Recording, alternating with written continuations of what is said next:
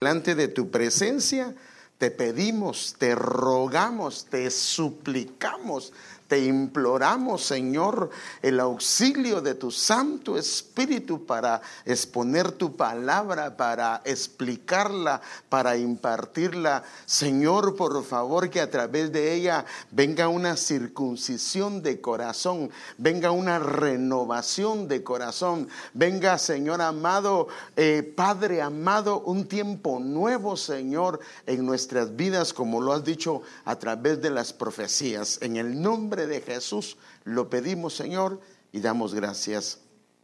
Amén.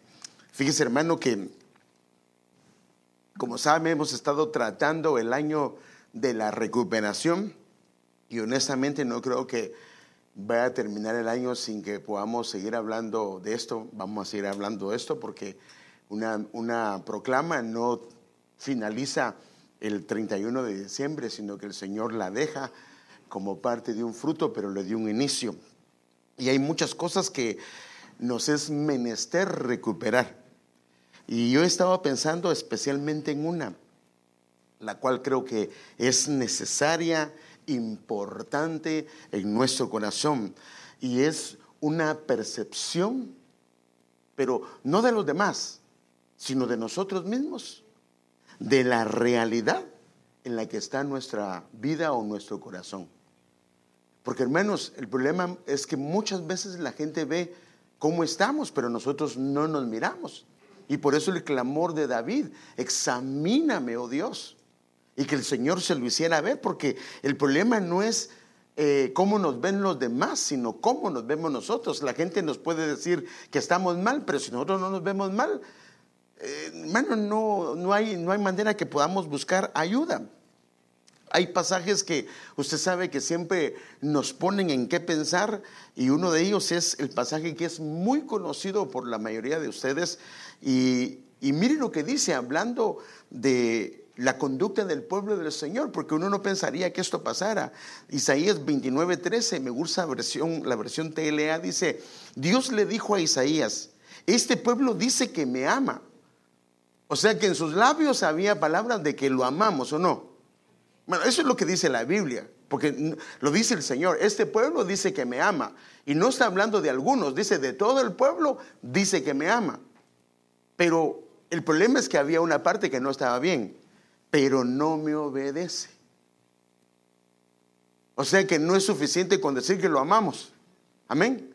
Se requiere que también lo obedezcamos. Dice: me rinde culto. Hermano, también dice que, o sea que lo adoraban. Pues es lo que dice aquí, hermano. Pero no es sincero, ni lo hace de corazón. Y otras versiones dice: su corazón está lejos de mí.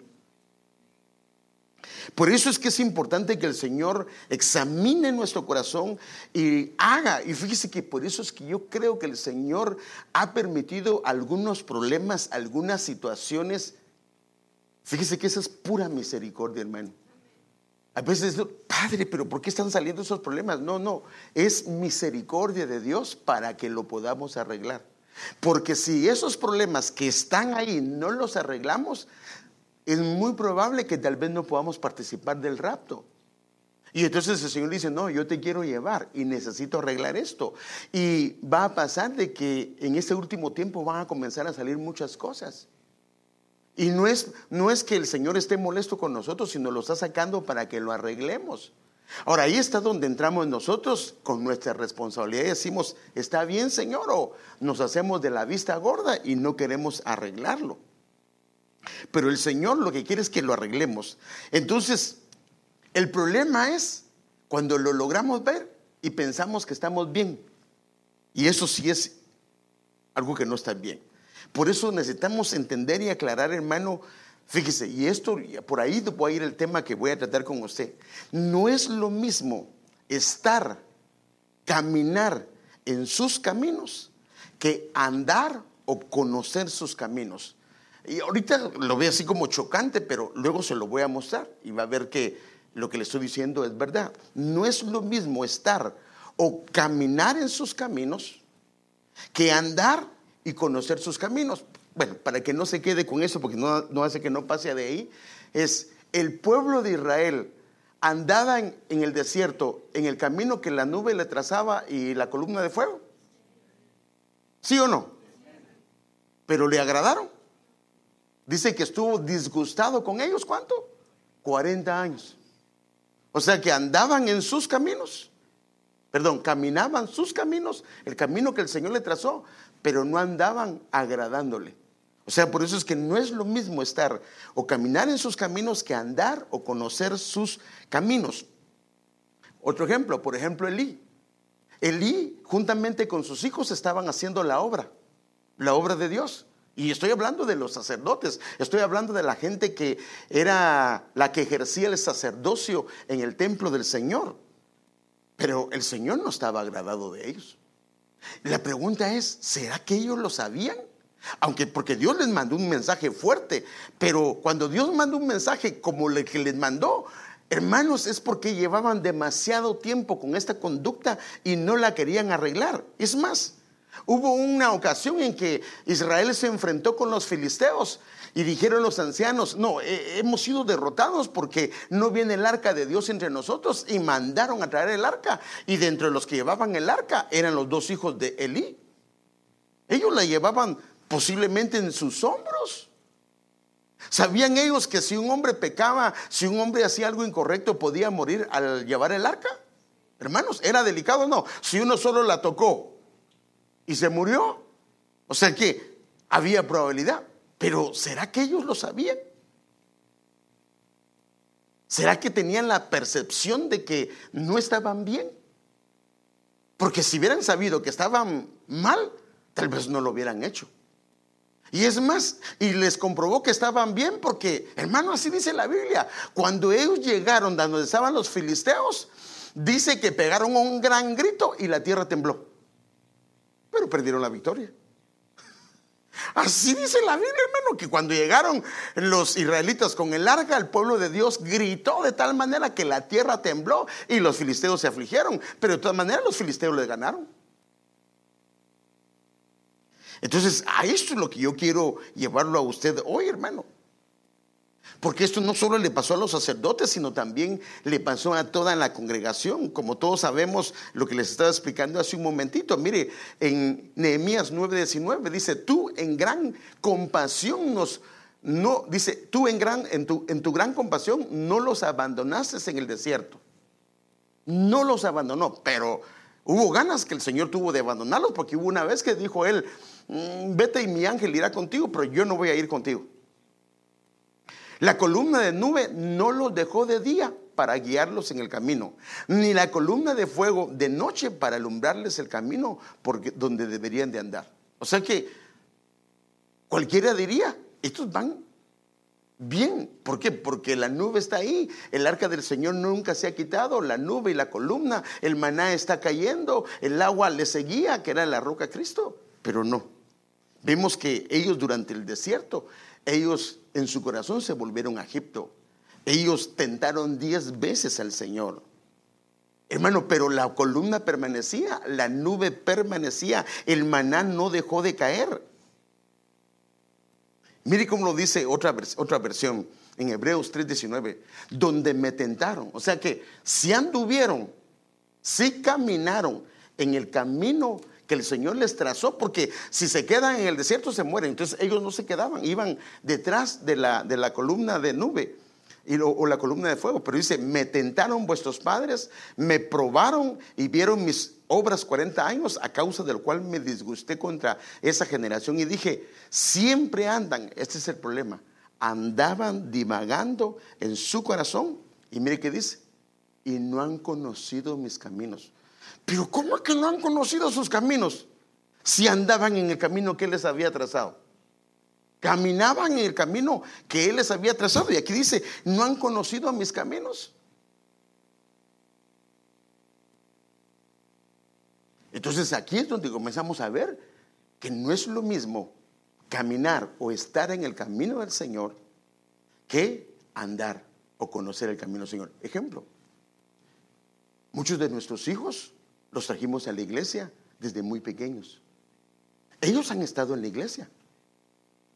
Han conocido de Dios. Es más, ellos hasta oran por los alimentos, se encomiendan al Señor y dan sus diezmos. Pero algunos de ellos no quieren nada con el Señor. No quieren nada. Y saben que no está bien lo que están haciendo, saben que no está correcto, que no les agrada al Señor. Mas sin embargo, están en la iglesia porque saben que si se van de la iglesia les puede pasar algo incorrecto, porque su mamá les ha dicho, su papá les ha dicho, se acuerda que lo que puede pasar y entonces se recuerdan de papá y mamá, y por eso es que no se van de la iglesia, pero viven dos vidas, una en la iglesia y otra allá afuera. Aquí no quieren embriagarse en el espíritu y allá andan bien borrachitos. Y solo se preocupan de que no salga ninguna foto en el internet para que papá no lo ajusticie o mamá no lo ajusticie. Pero hermanos, es que este es el problema. Por eso es que estoy hablando que una de las cosas que tenemos que pedir al Señor es la percepción de realmente cómo estamos. Porque ante los ojos de los demás podemos vernos muy bien, ¿sí o no, hermanos? Pero el problema es cómo nos ve el Señor. ¿Cómo nos ve el Señor? Por eso el profeta Jeremías, el Señor dijo a través del profeta Jeremías, mire, así dice el Señor, Jeremías 6:16, paraos en los caminos y mirad, observad y preguntad por los senderos antiguos. O sea que, hermanos, ellos estaban caminando, pero el sendero antiguo ya lo habían dejado. Y pregunten cuál es el buen camino. O sea, ¿iban por el buen camino? Sí, ¿para qué les va a decir que pregunten por el buen camino? Porque no andaban en el buen camino, pero ellos creían que andaban en el buen camino. Y andad en él. Entonces, mire pues, andad en él. En ese camino tienen que andar. Ahora, fíjense pues, y hallaréis descanso para vuestras almas. Pero dijeron, no andaremos en él. Entonces, ¿cómo sabemos que estamos andando en el camino correcto? Uno de los frutos de esto es que nuestra alma debe de estar en reposo. ¿Está en reposo? No me conteste porque no quiero que nadie se esté bien. ¿Está usted en reposo? Pero ¿cómo voy a estar en reposo, hermano? Si me quieren quitar mi casa, ¿cómo voy a estar en reposo si ya casi me quitan mi carro o me van a quitar mi trabajo? Pero ¿sabe usted que cuando uno está en reposo en el Señor, aún en medio de todo eso, puede sentir reposo? ¿Se sabía eso? Aún en medio de todos esos tamalazos, puede sentir reposo. Porque la paz de Dios sobrepasa todo entendimiento. Ahora, vamos a examinar a los hermanos hoy. ¿Tiene uñas todavía? Porque algunos lo que le van es a las uñas de los dedos y de los pies.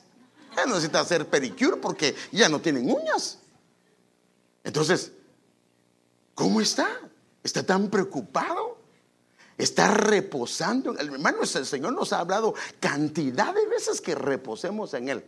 Entonces, una de las maneras que sabemos que estamos en reposo es que andamos en el camino del Señor y entonces el alma va a estar en reposo. Ten la pregunta y no me conteste. ¿Está su alma en reposo? ¿Se siente en reposo? ¿O hay angustias, hay aflicciones, se está tronando los dedos y por eso es que le alega a su esposa, le alega a su esposo, le alega a sus hijos y con todo el mundo anda alegando porque su alma no está en reposo? Hermano, entonces una de las características que andamos en el camino del Señor es si tenemos reposo. Acuérdense, podemos estar en la iglesia, podemos caminar los caminos y hacemos y participamos de todo, pero hay reposo.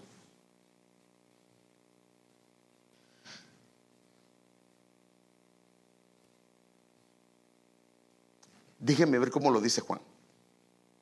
Si decimos que tenemos comunión con Él, pero andamos en tinieblas, mentimos y no practicamos la verdad. Juan mismo lo dice, fíjese, primero Juan 1:6 y ahora 1 Juan 2:6. El que dice que permanece en Él debe de andar como Él anduvo. Él anduvo en santidad, Él anduvo en el temor reverente. Él anduvo haciendo el bien. Él anduvo, hermano amado, tratando a los demás de una manera tan especial, hermano. Era compasivo, era misericordioso, era bondadoso, hermano. A los que otros habían rechazado, Él no los rechazaba. Él tenía, hermano, por eso la Biblia que Él dice que Él fue oído a causa de su temor reverente, porque Él tenía hasta cuidado de cómo hablarle a Dios. Él fue oído a causa de su temor reverente. Hermanos, a veces nosotros para hablarle a Dios somos tan pesados, hermano. ¿Por qué Dios permite esto? Perdóneme, usted está negándole a Dios. Perdóneme, le estamos hablando de forma. Si Dios haces esto, Señor, hermano, ¿cómo podemos nosotros hacer esto? Yo te demando hoy. Y hermano, no, ¿quién es? Si nosotros somos sus siervos, somos comprados. Él es el que debe demandarnos, no nosotros a Él. Amén. Y si Él no lo hace, Él sabe por qué no lo hace, pero no podemos tomar una posición de estas. Entonces, no es lo mismo andar que caminar. No es lo mismo andar que caminar. Inclusive, fíjese, se parecen estas palabras, pero en español casi es lo mismo, pero no es lo mismo. Yo se lo quiero mostrar rápidamente. La diferencia entre caminar y andar.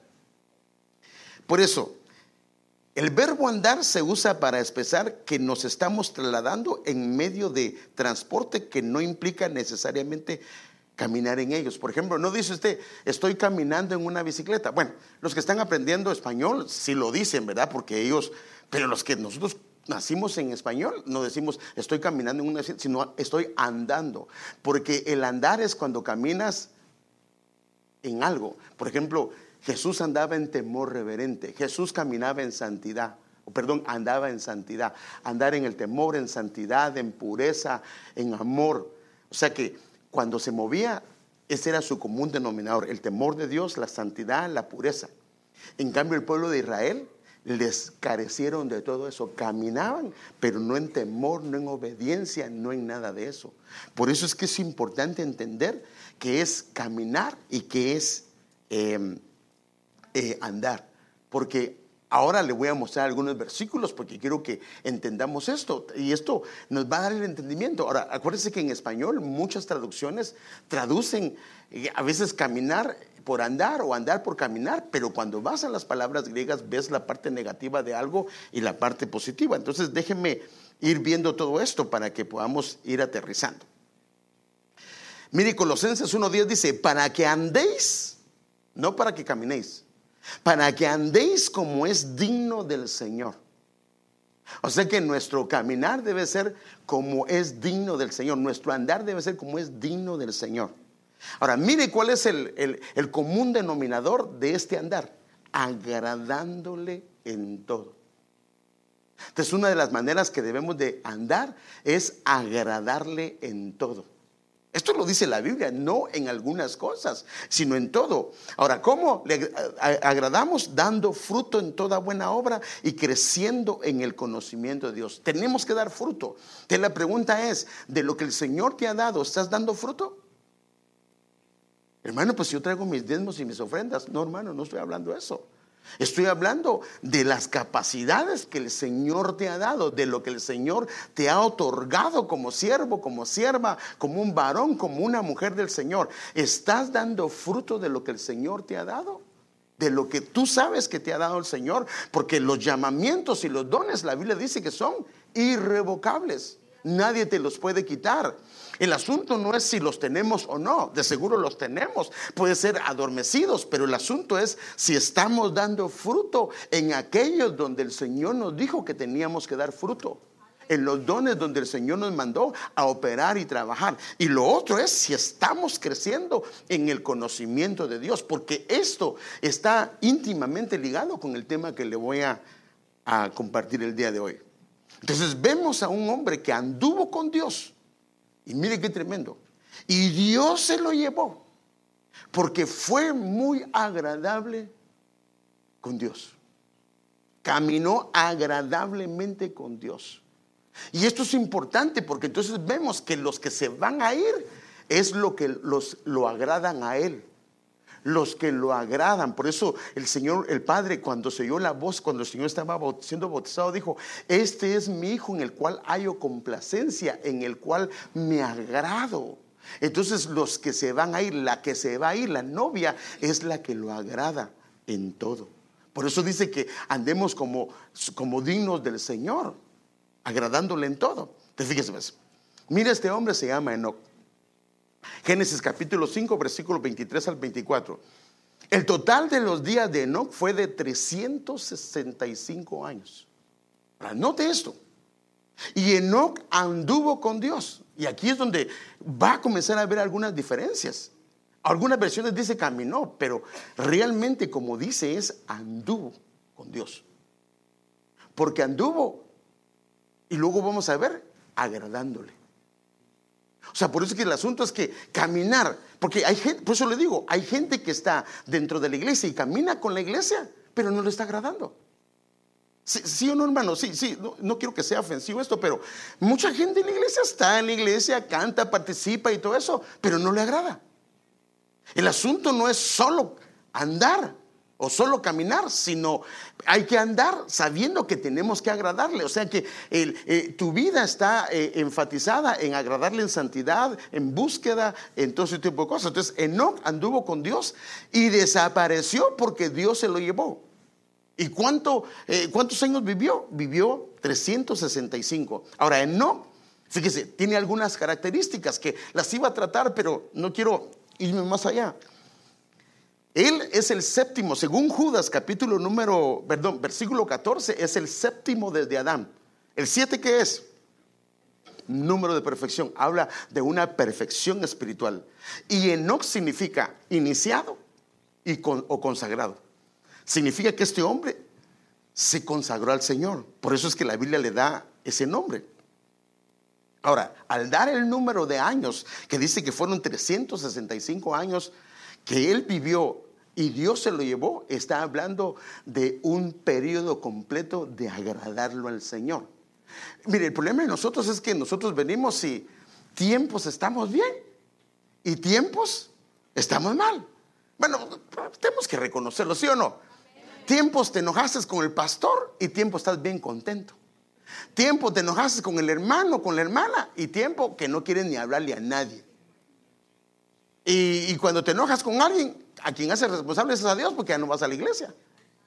Entonces, hermanos, el asunto es que nos mantengamos. Por eso acuérdense la diferencia entre permanecer y perseverar. Hay mucha gente que permanece en una iglesia, lleva años en la iglesia, pero perseverar es otra cosa.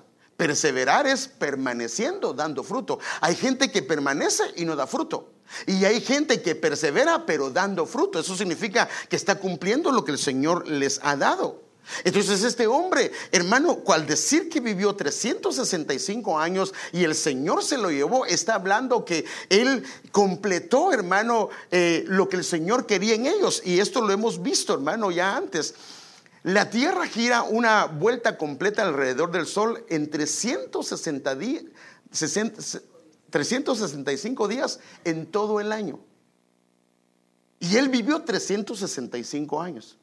O sea, como diciendo Dios, él vivía todo el año agradándome. No tiempos bien, tiempos mal, tiempos que tiene que visitarte el pastor. Si no te visita ya no vienes a la iglesia. No, hermano. Sino, mire, eso es lo tremendo de esto. Ahora, fíjese que lo tremendo de esto es que la tierra, lo que está haciendo, que habla del hombre, todo el tiempo está alrededor del Señor, descubriéndose para que el Señor lo vea. Y cada día la tierra da en 24 horas una vuelta completa sobre sí mismo. O sea que se está descubriendo todo el año, mas sin embargo se está descubriendo todos los días. Por eso la Biblia dice, no se ponga el sol. No dejes que el sol dé vuelta hasta que no arregles ese problema. Entonces, ¿cómo sabemos que comenzamos a agradarle? Cuando no nos pase el día sin arreglar el asunto con mi esposa, con mi esposo, o con mi hermano, o con mi hermana, o con un joven o una señorita, o con un patrón, o con alguien con el que tengas problemas. No pase ese día. Ahí sabe uno, porque aquí dice que no pasa el sol sobre vuestro enojo. Es alguien que ha alcanzado una madurez, sabe que no puede dejar eso y no permite que pase ese día. Ahora, Enoc es figura de aquellos que se consagran, que se dedican, que lo sirven, pero especialmente que lo agradan. Porque esta es la característica de él. Pablo lo nombra como un hombre de fe, pero Pablo da algunas características de él. Mire lo que dice: por fe Enoc fue trasladado para que no viera muerte, y no fue hallado, ya que lo trasladó Dios. Ahora, mire lo que dice: porque antes del traslado, mire lo que el testimonio antes del traslado, porque antes del traslado tuvo testimonio de haber agradado a Dios. O sea que el testimonio, el sello para que el Señor se lo llevara, fue que lo agradó. Pero no lo agradó, porque hermano, nosotros hemos agradado al Señor. Usted no puede decir que no lo hemos agradado. Pero el problema es que veces lo estamos agradando y veces no. Como aquella fuente que de repente estamos bendiciendo al Señor y bendiciendo a los hermanos, y de repente de la misma boca que sale bendición, estamos hablando mal, estamos maldiciendo a fulano, mengano, y eso ya no le agrada a él. Lo hermoso es cuando de esa fuente solo sale agua dulce. Entonces el asunto acá es que este hombre, lo que lo selló, hermano, y hoy el Señor hablaba de un sello, lo que lo selló, hermano, es que él tuvo testimonio de haber agradado a Dios. Entonces este testimonio no es otra cosa sino haberlo agradado. Entonces eso fue lo que dijo el padre de su hijo: en él hallo mi complacencia, en él me ha agradado. Entonces él es una figura de aquellos que van a ser llevados en el rapto. El agrado, el agradarlo. Pero por eso el Señor nos habla de 365. No veces sí, veces no, sino que todo el tiempo nos mantengamos. Y claro, cuando tú ya llevas, mire hermano, cuando usted ya lleva un tiempo tratando de guardarse en esto, guardarse en aquello, tratando de tratar bien a los hermanos, ¿usted qué cree? ¿El enemigo se va a quedar quieto con eso? ¿Le va a permitir que salga algún problema? ¿Para qué? Para que rompa todo eso. Entonces ahí es donde usted tiene que decirle: no, Señor, con tu ayuda yo no me voy a dejar. Por eso es que es importante que fíjese pues, cuando estamos andando en sus caminos hay reposo. Y si hay reposo, créame, el problema es cuando uno tiene conflicto y viene la otra persona a tratar de cojearme. Entonces, ¿qué va a pasar? Pues sí, va a encontrarlo pues, o la va a encontrar. Pero si estás en reposo y el hermano y la hermana te dice muchas cosas, ¿qué va a pasar? Tranquilo, no, hermano, pues perdóneme, hermano, no fue. Fíjese que yo recuerdo una vez un problema entre unos hermanos aquí en la iglesia, y un hermano estaba molesto con otro hermano, y le hablé al hermano y le dije: mira, tienes que venir a arreglar esto con el hermano. Y el hermano me dijo: sí, hermano, con gusto. Me dio tanto agrado ver que cuando le estaba pidiendo perdón al hermano, de verdad, humildemente le estaba pidiendo perdón. Tremendo, tremendo. Y dije: wow, se ve que hay crecimiento. Pero cuando uno no quiere, ¿cómo lo va a perdonar si aquí gana la gran? Hermano, nadie puede decir que alguien es hijo del diablo. Usted y yo no los conocemos. Hermano, ¿qué dirían de Pablo? ¿Hubieran dicho que era hijo del diablo? Sí, hermano, y no lo era. Solo que estaba mal. Entonces, no, hermano, nosotros no podemos tachar a nadie de hijo del diablo, ni de hija del, o de hermana de. No, eso no nos corresponde. El único que sabe si alguien es cizaña solo es él, no nosotros. Amén. Y nosotros que te nos ha mandado el Señor es a bendecir.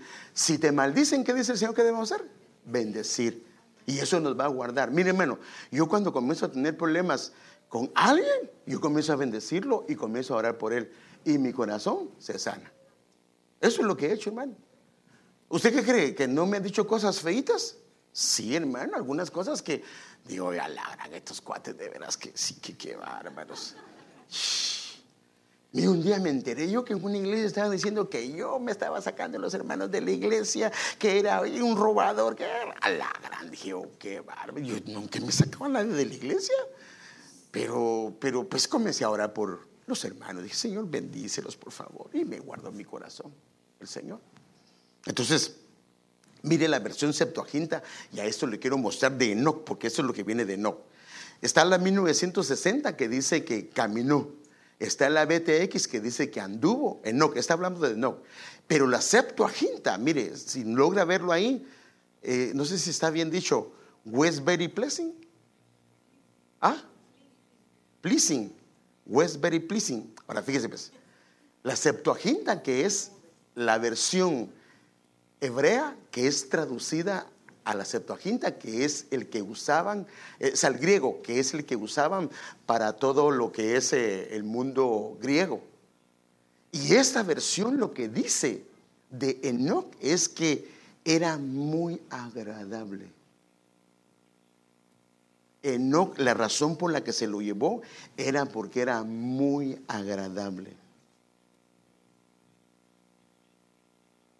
Entonces aquí está dando el detalle de cuál es la figura. Acuérdense que están las figuras, por ejemplo, en el caso de Enoc, él fue llevado porque fue agradable. En el caso de Noé, fue guardado en medio de la tribulación. ¿Fue guardado o no fue guardado? Pero tuvo que pasar la gran tribulación. Sí, porque él vio, hermano, cuando la gente lloraba, cuando, hermano, hubo angustia, porque aunque había construido el arca, había momentos que topaban montañas y sentían, hermano, que se iban a morir. Pero en no pasó nada de eso. Entonces, él dice que fue muy agradable. Entonces, el tema que yo quiero tratar con ustedes es este: anda. Ahora, por eso le expliqué la palabra andar. Anda delante de mí y sé perfecto. Ahora, esta palabra sé perfecto es una palabra hebrea que significa ser, existir, pero también significa llegar a ser. O sea que una persona que comienza a andar delante de Dios puede volverse perfecto. ¿Por qué perfecto? Porque perfecto habla, no lo voy a tratar hoy, habla de integridad. Habla de alguien que está entero, habla de alguien que está completo, habla de alguien que, hermano amado, no hay nada que lo... No. Entonces fíjese, déjenme ver el versículo. Cuando Abraham tenía 99 años, ahora note esto, hermano, mire hermano, algo que es importante. Se recuerda que el día viernes estábamos hablando de Abraham. El 99, ¿qué dijimos que era? A ver si estamos en la misma línea. ¿Qué dijimos que era el 99? El 9 es fruto y otro 9 es doble fruto. Pero se recuerda que les di un detalle hablándole del... ¿No fue el miércoles o el viernes? ¿Cuál fue el tema? No, ¿cuál fue el tema del viernes? Mejor para empezar, porque no, ¿cuál fue el tema del viernes? No, esa es una cosita que tratamos, pero ¿cómo se llamaba el tema? ¿Pero lo viste o te lo recordaste? Bueno, el Dios de las oportunidades. Está bien. Pero entonces eso lo expliqué el miércoles. Entonces el miércoles yo explicaba, hermano amado, que el valor numérico de vestidura, de las varias vestiduras que hay, es 9. Entonces Abraham está diciendo: tienes una doble vestidura. La mujer de Proverbios, la mujer virtuosa, tiene doble vestidura también. Ahora fíjese, cuando Abraham, y en este pasaje del capítulo 17, fíjese qué tremendo. El 17, que los capítulos los puso, por decirlo así, el hombre, pero fue bajo la soberanía de Dios. El 17 está compuesto de dos números, de un número que es 10 y el otro número que es 7. El 10 habla de un orden divino, y el 7 habla de perfección. ¿Y por qué a Abraham se le da en el capítulo 17 esto? Como que estaba en orden y en perfección espiritual. Entonces, cuando Abraham tenía 99 años, cuando tenía un doble fruto, cuando tenía doble vestidura, el Señor se le apareció y le dijo, porque en este pasaje es cuando el Señor le cambia el nombre: yo soy el Dios Todopoderoso. Es la primera vez que aparece la palabra el Shaddai. El Todopoderoso es el Shaddai. El Shaddai es el Todopoderoso. Ahora, aquí viene la expresión: anda delante de mí y sé perfecto. Y entonces dice, después de esto, yo estableceré mi pacto contigo y te multiplicaré en gran manera. Pero la expresión anda delante de mí es la que yo quiero tratar hoy con usted. ¿Por qué? Porque fíjese, pues, esto es importante. Si lo logramos ver y entender como el Señor lo dice, le pide que ande delante de Él. Ahora, note esto. Delante y adelante son dos cosas diferentes. ¿Sí me doy a entender, hermano? Sí, me capta esa parte. Delante y adelante. A ver, Mario, vení. O no, o venga José. Porque, para que no, aquel no se va a sentir avergonzado conmigo. Ok. Entonces, fíjese, ¿ves? Fíjese, ¿ves? ¿O por qué? Este es el que más avergonzado se pone. Ay, Padre Santo. Bueno, para que vaya aprendiendo, porque el Señor lo quiere usar. Para que te vea tu familia también. Aleluya. Y les a ver, Andrea, vení. Les presento a esta nueva pareja que se acaba de casar, hermano. Es su primer día que viene. Bueno, ya sentate. No, vos no. Entonces, Él ahorita está delante de mí. ¿Sí, me da? Está delante de mí. Pero adelante es que Él vaya caminando y yo voy detrás. Sigue caminando. Ahora, ya me dijo, ya. Ahora, el problema es que nosotros la traducimos mal porque dice, anda adelante de mí. Y es lo que entendemos, que como que va adelante. Pero ¿cómo el hombre va a ir delante de Él? ¿O adelante de Él? Y ser perfecto, eso no puede ser. Eso no puede ser porque bueno, depende también cómo se traduzca, pero puede ser que sea a la voz de Él. Pero, por ejemplo, la manera que yo puedo caminar mejor para ser guiado es cuando Él va delante de mí. ¿Sí me entienden? Que Él va delante de mí y yo voy detrás de Él, porque no me voy a equivocar. Pero si yo voy delante de Él y Él va detrás mío, yo voy a tener que estar a cada rato viendo si voy bien en camino o ya me desvié del camino. No sé si me voy a entender, hermano, porque esto es importante entenderlo. Entonces, delante significa enfrente, ante alguien. Ahora, en esta palabra, delante es una palabra hebrea que se dice paná, que significa rostro, boca, apariencia, presencia. Y hay un diccionario que dice que rostro es la parte frontal de la cabeza, incluyendo los órganos principales para la percepción y el habla, ojos o boca. Entonces, ¿cómo dice él? Anda delante de mí, pero si él me está viendo, ¿cómo puede andar delante de mí? Entonces, haga de cuenta que aquí está Dios y yo estoy aquí y Él me dice, anda delante de mí. Pero ¿cómo puedo andar delante de Él ¿cómo puedo andar delante de Él si Él está enfrente? Entonces, la única manera de entenderlo es si entendemos, por ejemplo, que cuando habla de su rostro, habla de su luz. Cuando habla de su rostro, habla de su presencia. Cuando habla de su rostro, entonces lo que Él dice es, camina delante de mi presencia. Y una de las maneras es, ve si va mi nube, ve si va mi columna. ¿Y cómo voy a saber que va eso? Porque yo voy a comenzar a caminar, si camino o a andar en el temor del Señor. Entonces, fíjese, ¿ves? Esto es importante porque luego vamos a regresar a este pasaje. Fíjese, esta palabra anduvo. Fíjese que Abraham cumplió 99 años. Tenía un doble fruto, una nueva vestidura. Pero cuando habla fíjese qué tremendo, cuando habla de Enoc, que anduvo, esta palabra anduvo es la palabra halak, que su número es 55. O sea que lo que tuvo Enoc fue una doble gracia. Una doble gracia. Porque anduvo significa que anduvo en doble gracia delante de Dios. Ahora, esto es importantísimo, hermano, porque entonces le agradó, pero también anduvo en doble gracia delante de Él. Por eso se lo llevó, por eso lo trasladó. Entonces, hay que entender delante de mí para entender el mensaje de Dios. Entonces, delante de mí es delante de su rostro, delante de su presencia, delante de su voz. O sea que físicamente no es que esté Él, sino que Él está a través de varias maneras. Y eso es lo que quiero ver con usted. Porque, por ejemplo, Él iba delante de su pueblo Israel. Pero no es que Él iba atrás de Él, sino que iba delante de Él. Pero iba delante de Él en otra forma. Déjeme verlo.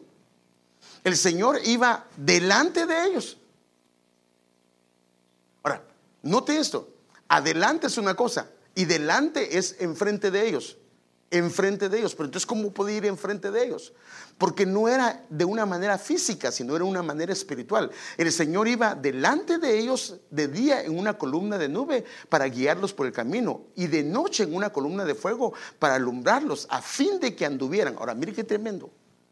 El propósito de andar en su presencia, en su rostro, en su boca, en su voz, es para que podamos andar. El problema de ellos es que ellos no quisieron, porque en su corazón se querían regresar a Egipto. Entonces, a fin de que anduvieran de día y de noche, en otras palabras, que anduvieran en los tiempos que son claros y no son conflictivos, pero que también anduvieran en los tiempos que son oscuros y conflictivos. Por eso es que el Señor dejó, hermano amado, esto. Mire, hasta esto dejó el Señor. El sol representa a Jesucristo y la luna representa a la iglesia, en cierto sentido. Entonces, en los tiempos de oscuridad, la luna es la que debe de alumbrar. Por eso es que es donde alumbran nuestras partes oscuras. No quitó de delante del pueblo. De delante del pueblo. Entonces, cuando Él dice anda delante de mí, es anda delante de mi presencia, anda delante de mi rostro, anda delante de mi voz. Por eso dice la Biblia que mis ovejas oyen mi voz y me siguen. Él va delante de ellos. Ahora, no adelante, porque entonces no lo escucharían. Es delante, está enfrente de ellos, pero está enfrente con su voz, está enfrente con su rostro, está enfrente con su luz. Y lo que hace la luz del Señor es que comienza a mostrarles el camino, porque a eso es lo que el Señor nos quiere llevar, hermanos, porque estos hombres fueron trasladados a causa que lo agradaron, y lo agradaron porque no fue un tiempo el que estuvieron bien con el Señor, sino todo el tiempo. Y por eso la Biblia nos deja ese detalle. Todo el tiempo ellos se consagraron. Hermanos, estos hombres quedaron como figura de qué es lo que debemos de hacer. No podemos días estar consagrados, otros días no estar consagrados, y la excusa que todos damos es que, hermano, la carne es débil. Pero y así se va a quedar la gran tribulación. Y eso no quiere el Señor. Sí es cierto que la carne es débil, pero el Señor nos ha dado un espíritu no de cobardía, sino que dice de poder y de dominio propio. Si lo buscamos, hermanos, ¿quién es fuerte, hermano, para vencer al enemigo? ¿Quién es fuerte para vencer a Goliat? Pero con Él, hermano, lo podemos hacer. Sin Él, hermano, el enemigo nos arrastra y hace lo que Él quiera, porque no podemos por las propias fuerzas.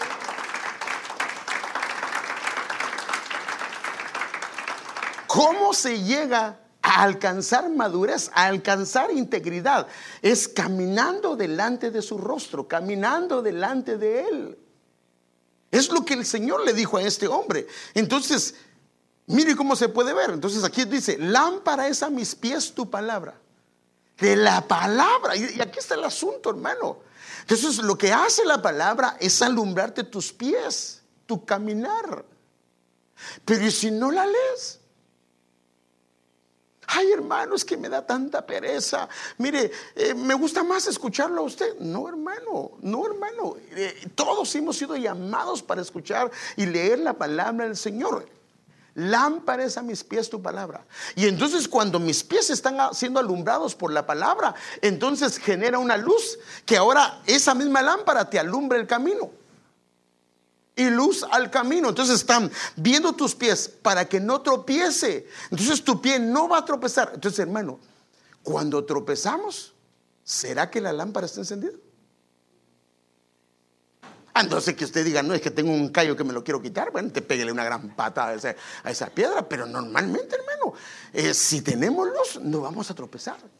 Entonces hay lámpara a mis pies y luz. Esa misma lámpara extiende una luz hacia el camino para que podamos inclusive, hermano, mire, hermano, ver hacia más adelante, decir, Ay, este hermano, Padre, guárdame, Señor. O esta hermana, Padre, guárdame, Señor. Cuídame, Señor, me cubro con la sangre de Cristo. Porque si lo ve bravo o brava, entonces algo está pasando ahí, ¿va? Señor, guárdame, Padre, guárdame, Padre, guárdame. ¿Ya? Entonces, hermanos, es importante esto. Ahora, mire otro versículo. Porque el mandamiento es lámpara. Entonces, aquí nos comienza a dar más detalle. El mandamiento. Entonces, el asunto es que a veces tenemos enseñanza y está bien. Porque mire aquí dice, porque el mandamiento es lámpara y la enseñanza es luz. Entonces, lo que hace el mandamiento cuando viene Dios y de repente te dice, haz esto. ¿Sabes qué? Búscame. Ay, Señor, perdóname, pero estoy muy cansado. Lee mi Biblia. Ay, Señor. El mandamiento es lámpara. Se habilita la lámpara. Y entonces cuando reciben la enseñanza, se habilita la luz. La lámpara lo que hace es alumbra tu caminar. Y la luz lo que hace, alumbra tu camino. Para que puedas ver más allá y decir, esto no está bien. Esto no está correcto. No. Si sigo aquí, va a mi familia. Hermanos, a nosotros, así dice Pablo, somos hijos de luz. Y no debería de el día que viene que nos sorprenda, porque somos hijos de luz. O sea que debemos estar enterados de qué está pasando.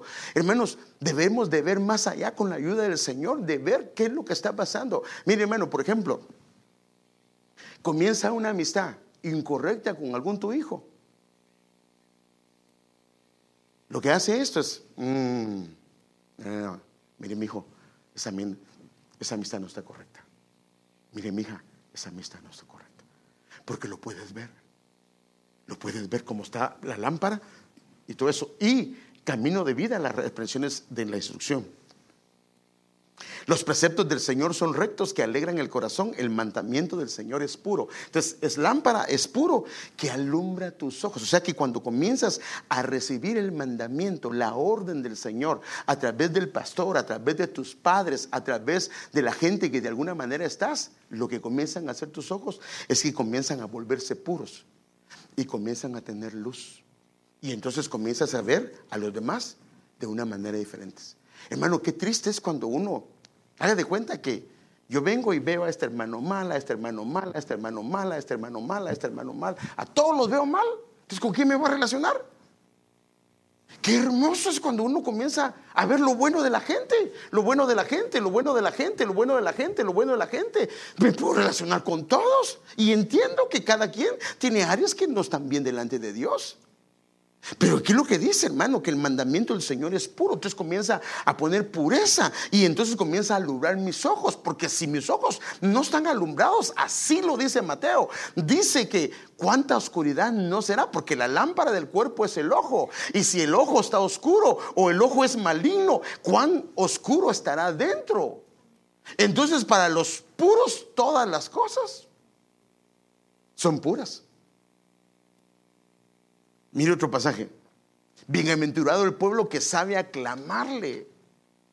Andará, oh Jehová, a la luz de su rostro. O sea que el pueblo que aprende a aclamarle, una de las cosas que el Señor promete es que va a andar. Fíjese qué tremendo, andará a la luz de su rostro. O sea que se le habilita alguien que aprende no a reclamarle, sino que aprende a aclamar su nombre, a bendecirlo, a glorificarlo, a pesar de todas las cosas malas que le puedan pasar. Dice que ese andará a la luz de su rostro. Muchos dicen, ¿quién nos mostrará el bien? Y la manera como se muestra el bien es: alza, oh Señor, sobre nosotros la luz de tu rostro. Que anda delante de mí la luz de su rostro, la luz de su presencia. Otro: pues no por su espada tomaron posesión de la tierra, ni su brazo los salvó, sino tu diestra y tu brazo, la luz de tu presencia. La versión 1960 dice: la luz de su rostro, porque te complaciste en ellos, porque te agradaron. O sea que cuando a alguien le agrada al Señor, comienza el Señor a extender su luz y puedes ver el camino, puedes ver lo que está pasando, puedes entender.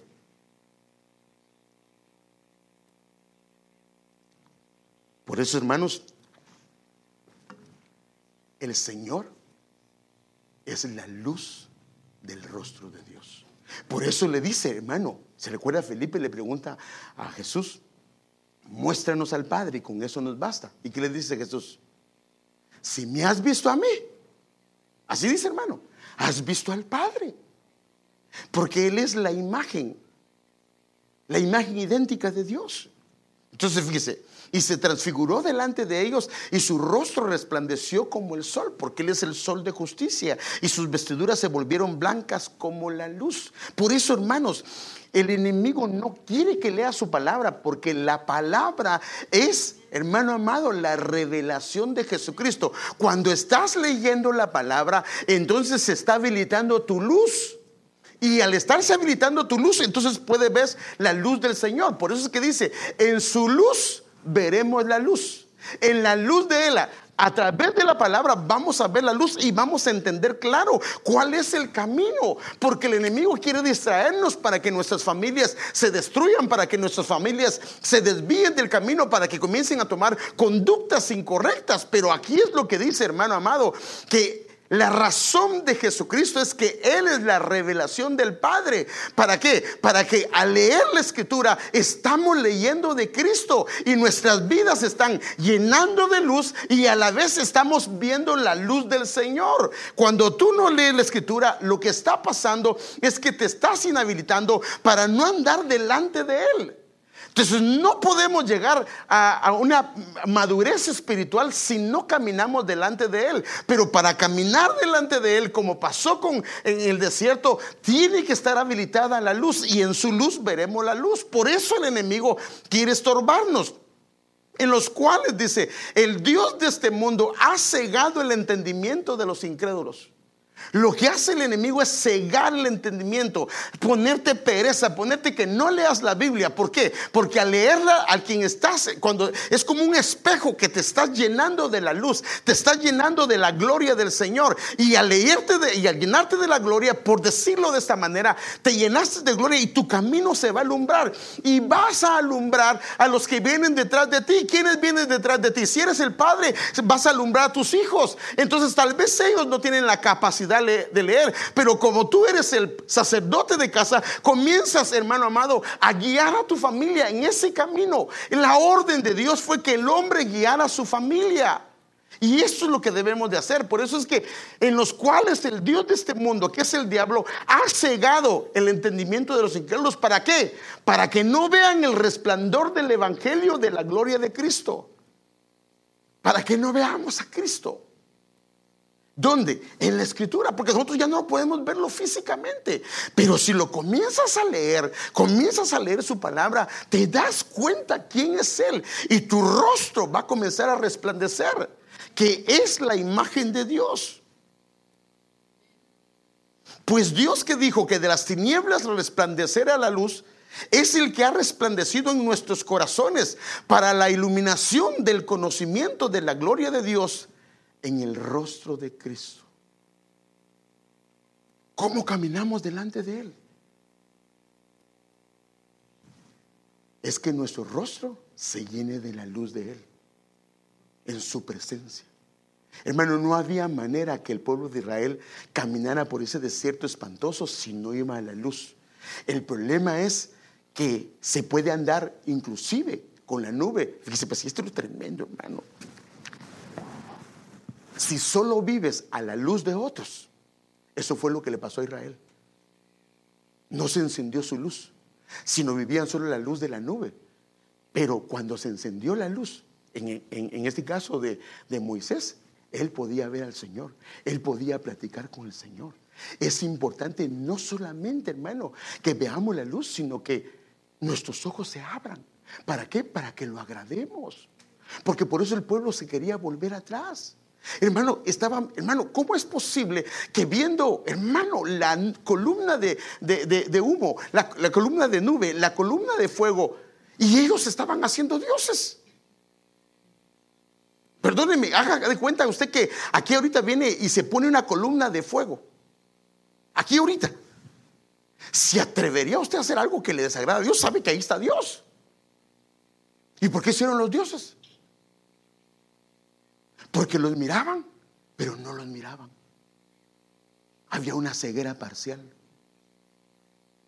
Porque el Señor lo que quiere, hermanos, por eso dice, en su luz, está bien su luz, veremos la luz, que se puedan abrir nuestros ojos.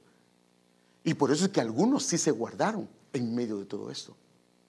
Entonces lo que el Señor quiere, hermanos, no solo es que veamos la luz, sino que caminemos delante de esa luz. Porque de esa manera vamos a comenzar a agarrar un camino de madurez. Y por eso Él dijo, anda delante de mí. Anda delante de mí, delante de mi luz. Ahora, podemos caminar, y aquí está la diferencia. Podemos caminar, escuche bien, podemos caminar siguiendo la luz. Porque pues ahí va el pastor, ahí van todos. Pero podemos cometer errores garrafales como los que cometió Israel, que lo tentaron, lo probaron, fueron incrédulos, una cantidad de cosas. Pero podemos andar en esa luz, en su temor, en su amor, en su obediencia. Y entonces vamos a llegar. Acuérdense que de los 10, solo 2 se mantuvieron fieles al Señor. ¿Por qué? Porque en su corazón había integridad, otra vez perfección. Porque así dice que el corazón de Caleb era íntegro, había perfección. Entonces necesitamos, hermano, caminar en esa luz. Y eso es lo que Él dice aquí. Aquí no hay vuelta de hoja. Anda delante de mí. ¿Cómo estás? ¿Estás caminando lejos del Señor? Hermanos, si ellos se apartaban de la nube, se morían. Pero tal vez si estás en medio de la nube, estás en medio del mover de la iglesia. Pero ¿cómo está el corazón? ¿Está andando en el temor? ¿Está andando en lo que el Señor dice? ¿Están los mandamientos recibiéndose? Acuérdense que Moisés hablaba y no querían obedecerle. O sea que estaban expuestos a la luz de Dios, pero en su corazón había una ceguera. Y cuando habló el pastor Moisés, no querían obedecerle. Se rebelaron. Se querían volver de nuevo. Entonces es importante que se abran nuestros ojos. ¿Y cómo se van a abrir? A través de la revelación de Jesucristo. A través de la lectura de la palabra del Señor. Hermano, créame, hermano, te lo digo delante de Dios, que en esta iglesia yo lo he motivado a leer la Biblia. No sé, pero casi que cada mensaje, también no cada, pero muy seguido, yo le estoy hablando de la lectura de la palabra del Señor. Ahora imagínense que le he hablado tantas veces y todavía no lee la Biblia.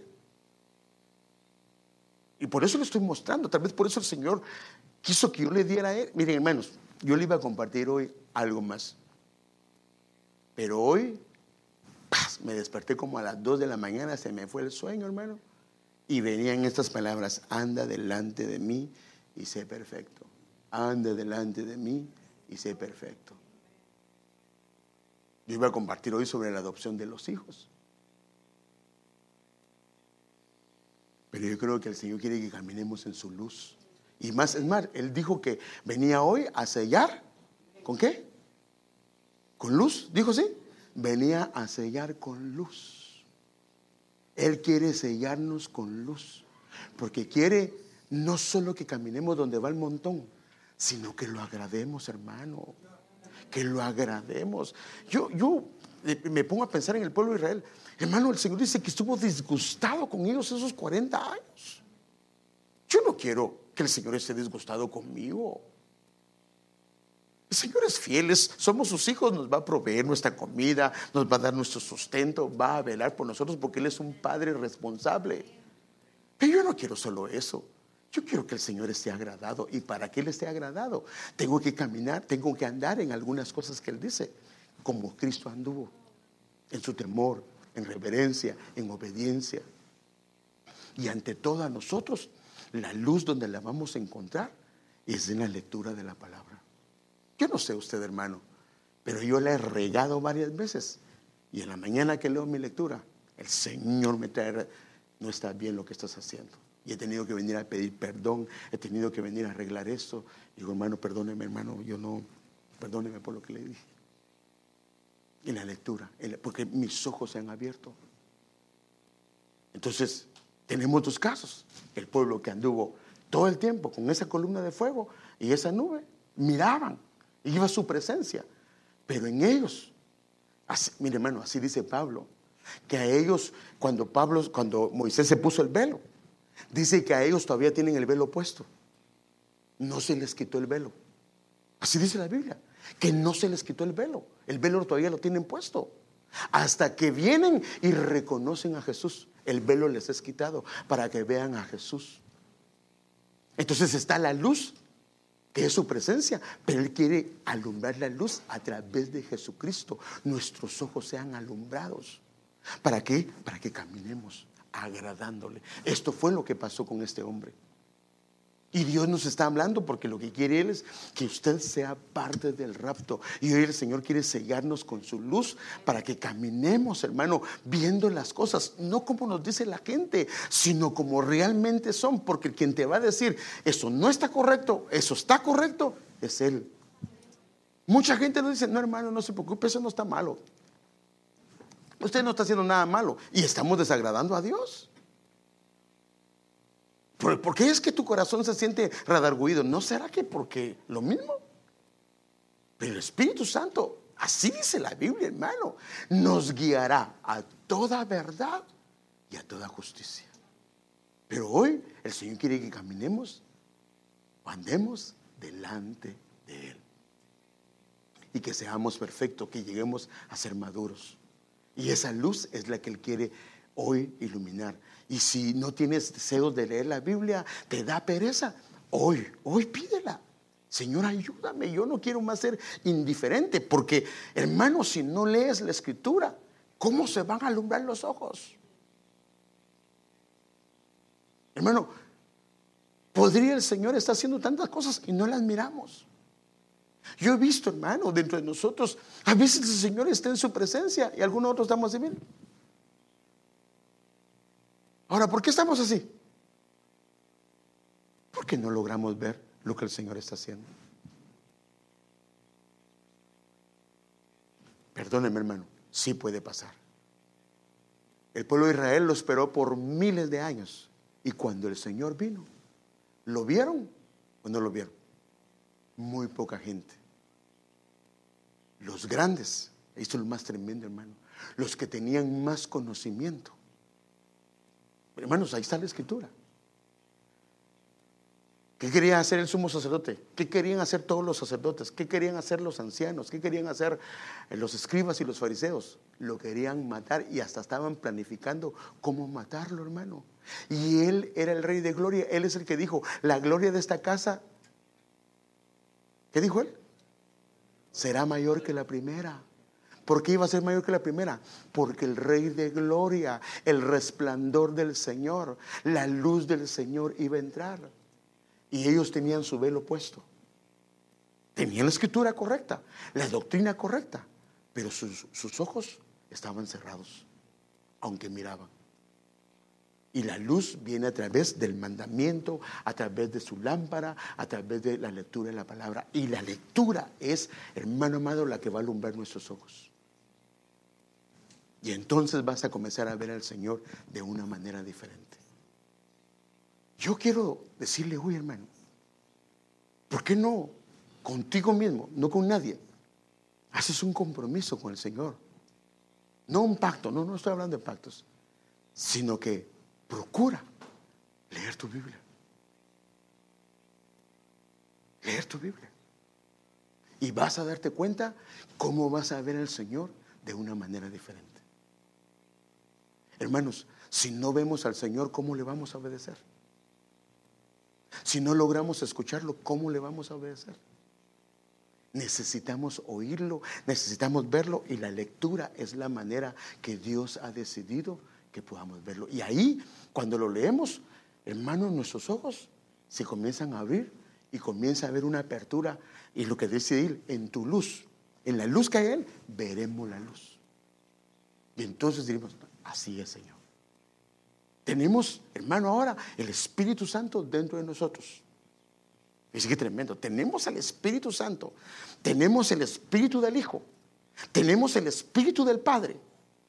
Hermano, y que no leamos la Biblia y que no la entendamos y que no comprendamos, perdóneme, se nos va a demandar eso. Porque nunca antes ningún pueblo había tenido al Espíritu del Padre, al Espíritu del Hijo, al Espíritu Santo dentro de ellos, como ahora nosotros lo tenemos. ¿Y cómo lo habilita el Señor? A través de la lectura. Entonces estás llenándote a través de la lectura, y tu alma, tu espíritu se fortalece. ¿Qué este es el asunto? Hay una batalla entre el espíritu y el alma. Dos cosas gobiernan en nosotros. O gobierna el alma, o sea, gobiernan tus sentimientos, mis pensamientos, mis carnalidades, o gobierna el Espíritu Santo. Y el Espíritu Santo hace gobernar el alma. Pero ¿cómo se alimenta el Espíritu Santo? A través de la lectura. Pero digo, no el Espíritu Santo, perdón, es una expresión mal dicha. ¿Cómo se llena tu espíritu?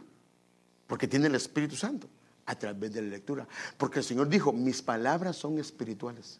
O sea que la palabra de Él es espiritual, y cuando la lees, tu espíritu se comienza a fortalecer y entonces comienza a gobernar el alma, para que el alma haga lo que el Señor quiere. Pero si no lees la Biblia, aunque hoy te propongas, hermano, vas a ceder. Entonces, hermanos amados, tenemos, mire hermano, no es esta de papel, pero ¿sabe usted que antes de 1500 la gente no tenía acceso a la Biblia? No tenía acceso, hermano, no había forma de accesar a la Biblia. La gente se acostumbraba a que los sacerdotes leyeran en latín y ellos le traducían un poquito. Cuando vino Martín Lutero, hermano, y salió y comenzaron a imprimir la Biblia y comenzaron el tiempo de la Reforma. Ahora la tenemos en audio, ahora la tenemos en diferentes versiones. Y si no la leemos, hermano, ya es indiferencia. Y ese es el asunto. Por eso el enemigo no quiere que la leamos. Yo creo que la lectura es una de las cosas que más pereza nos da. Porque hay gloria, hay muchas cosas escondidas ahí. Pero el Señor ya no lo dio. Ahora nos toca a nosotros. ¿Usted qué piensa? Todas las veces yo quiero leer la Biblia. Hay días que quisiera irme a ver una movie, hermanos. Pero ya, ¿sabe qué he entendido? Que cuando comienzas a leerla, porque hay varios niveles, y te vas al siguiente nivel, comienzas a leer la Biblia de una manera diferente. De una manera diferente. La parte que cuesta pasar es la parte del primer nivel. Pero cuando comienzas a leerla en el siguiente nivel, Parde se llama ese sistema. Pero lo quiero animar. Por favor. Quiero animarlo para que comencemos a hacer un cambio en nuestras vidas. Mira, llévate tu Biblia a tu trabajo. Tienes un tiempo de break. Come, hermano, y después porque a veces tienes que entrar muy de mañana. Come, y con el tiempo que te quede, lee. Ahora, si te pones a ver los jueguitos, si te pones a ver a la Hermelinda linda, pues si no te vas a alimentar en nada. No, comienza a leer. Hermano, yo me llevaba mi Biblia a mi trabajo, hermano. A veces me dormía leyendo, pero yo quería leer la Biblia. El Señor mira el anhelo, el deseo. Por eso Él dice, anda delante de mí, camina delante de Él. Y si caminas delante de Él, tus debilidades las va a fortalecer, tus flaquezas las va a fortalecer. Y cuando la luz vaya poco a poco, irradiando más, entonces vas a comenzar a ver cosas que antes no miraban. Aquí hay dones, hermano, que Dios les ha dado a muchos de ustedes, y no se han despertado a causa de que la palabra de Dios no se ha leído. Porque no podemos, hermano, no podemos ministrar con fuego extraño. Acuérdense lo que pasó con fuego extraño. Tiene que ser con el fuego de Dios. Y por eso es que es importantísimo esto, hermanos. Padre, hoy ha sido más regañada para usted, ¿verdad? Pero bueno, yo quiero motivarlo, hermano. Y perdóneme, tal vez se ve muy fuerte esto, pero lo único que quiero, hermanos, porque el Señor creo que es lo que quiere que yo le diga, que comencemos a hacer cambios en nuestra lectura. Hermanos, ¿queremos irnos en el rapto? No, de verdad, ¿queremos irnos en el rapto? tenemos que hacer cambios. Amén. Tenemos que hacer cambios. Tú haz los cambios y el Señor se va a encargar. El Señor se va a encargar. Es fiel. Hermanos, si el que quiere que participemos en eso es Él.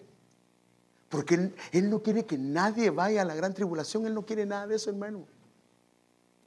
Él quiere que participemos en eso. Y por eso es que Él nos habla hoy. Hermano, se lo digo delante de Dios. Sí me he quedado a veces en la noche leyendo, pero nunca me despierto tan temprano. Así. Y hoy eran tan claras esos pensamientos, hermano. Y por eso comencé a escribir. Dije, Señor, pues ayúdame, Padre, para que tu pueblo pueda comprender. Y perdónenme que a veces no me doy a entender, pero lo poquito que puedo se lo doy a explicar. Pero tal vez en todo el resumen es: anda delante de mí y sé perfecto. Y vas a llegar a ser perfecto, vas a llegar a ser íntegro o maduro. Póngase de pie un momentito.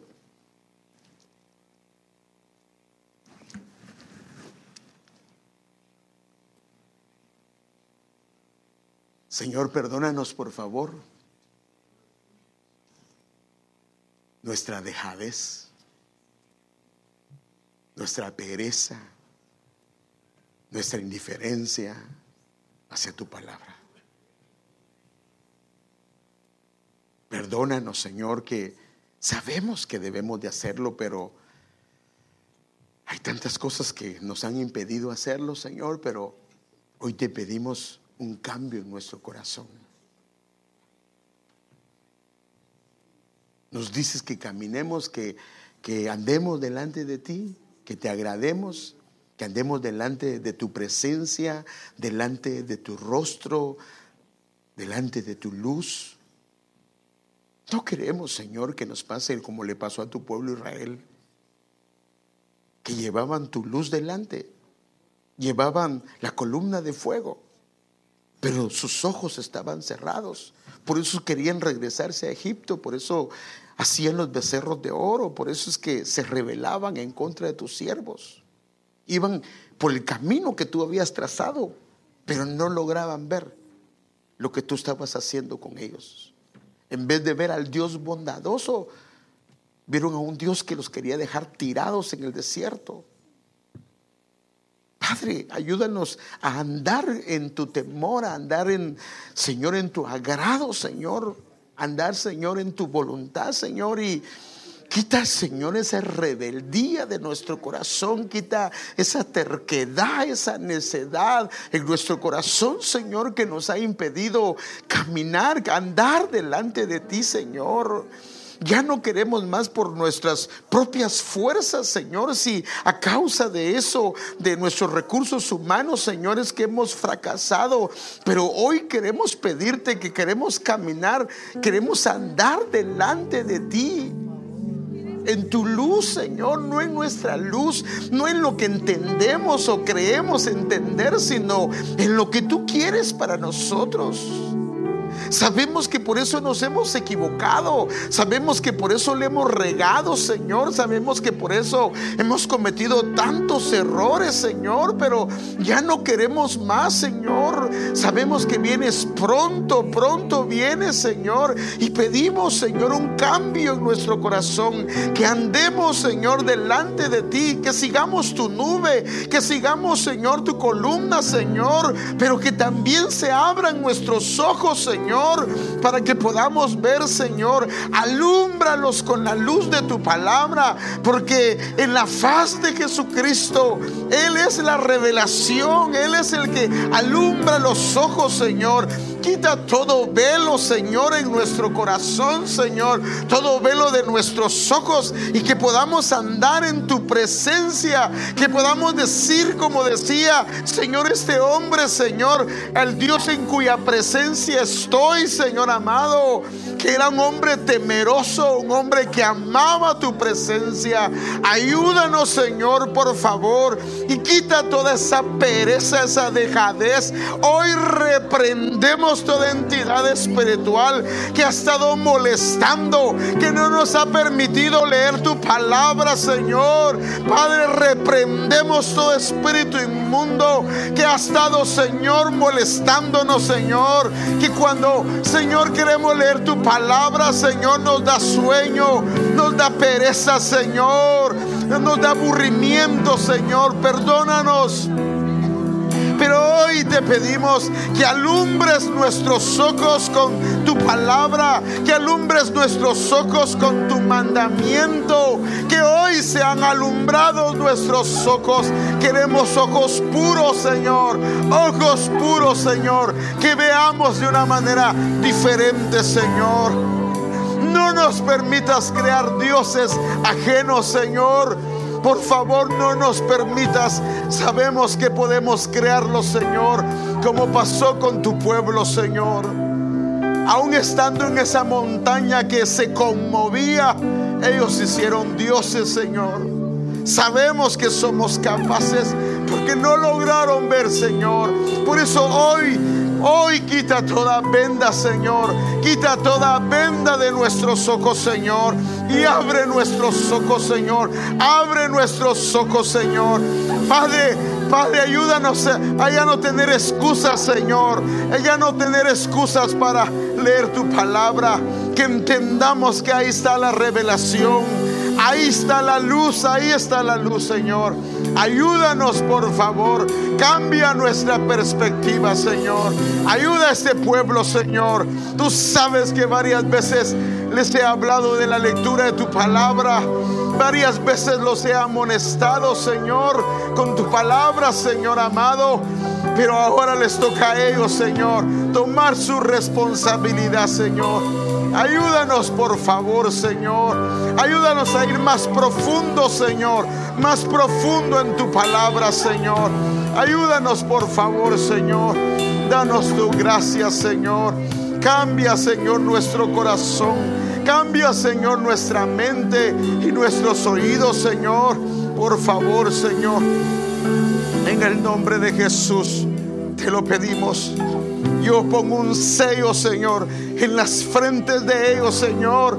Un sello de luz, Señor amado. Un sello de luz, Señor, como lo dice tu palabra. Un sello de luz, Señor amado, a través de tu palabra, Señor. Un sello de luz, Señor amado. Que venga un hambre sobrenatural. Que venga un hambre sobrenatural de tu palabra. Un hambre sobrenatural de tu palabra, Señor. Una hambre sobrenatural de tu palabra, Señor. Que comamos de ese pan, Señor. Padre, que no menospreciemos el maná como pasó con tu pueblo, que lo menospreciaron, Señor amado. Que no menospreciemos el maná, que no lo menospreciemos, ese pan de ángeles, Señor, el cual nos has provisto para que nuestros ojos se alumbren, para que nuestros ojos se alumbren y en tu luz podamos ver la luz, Señor. Por favor, Señor, por favor.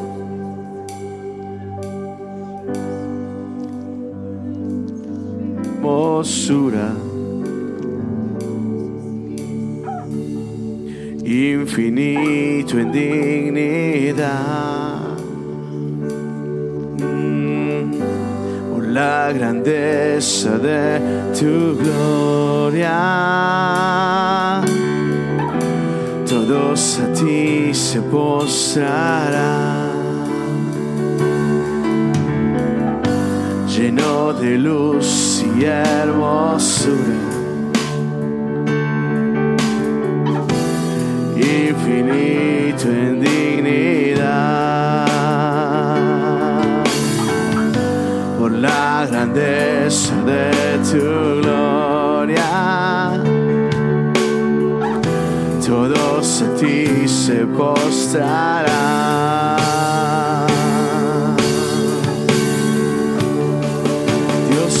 Gracia y verdad,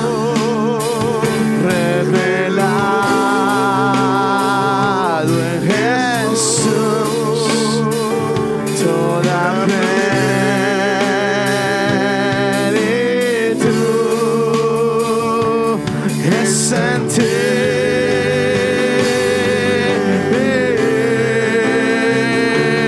Majestuoso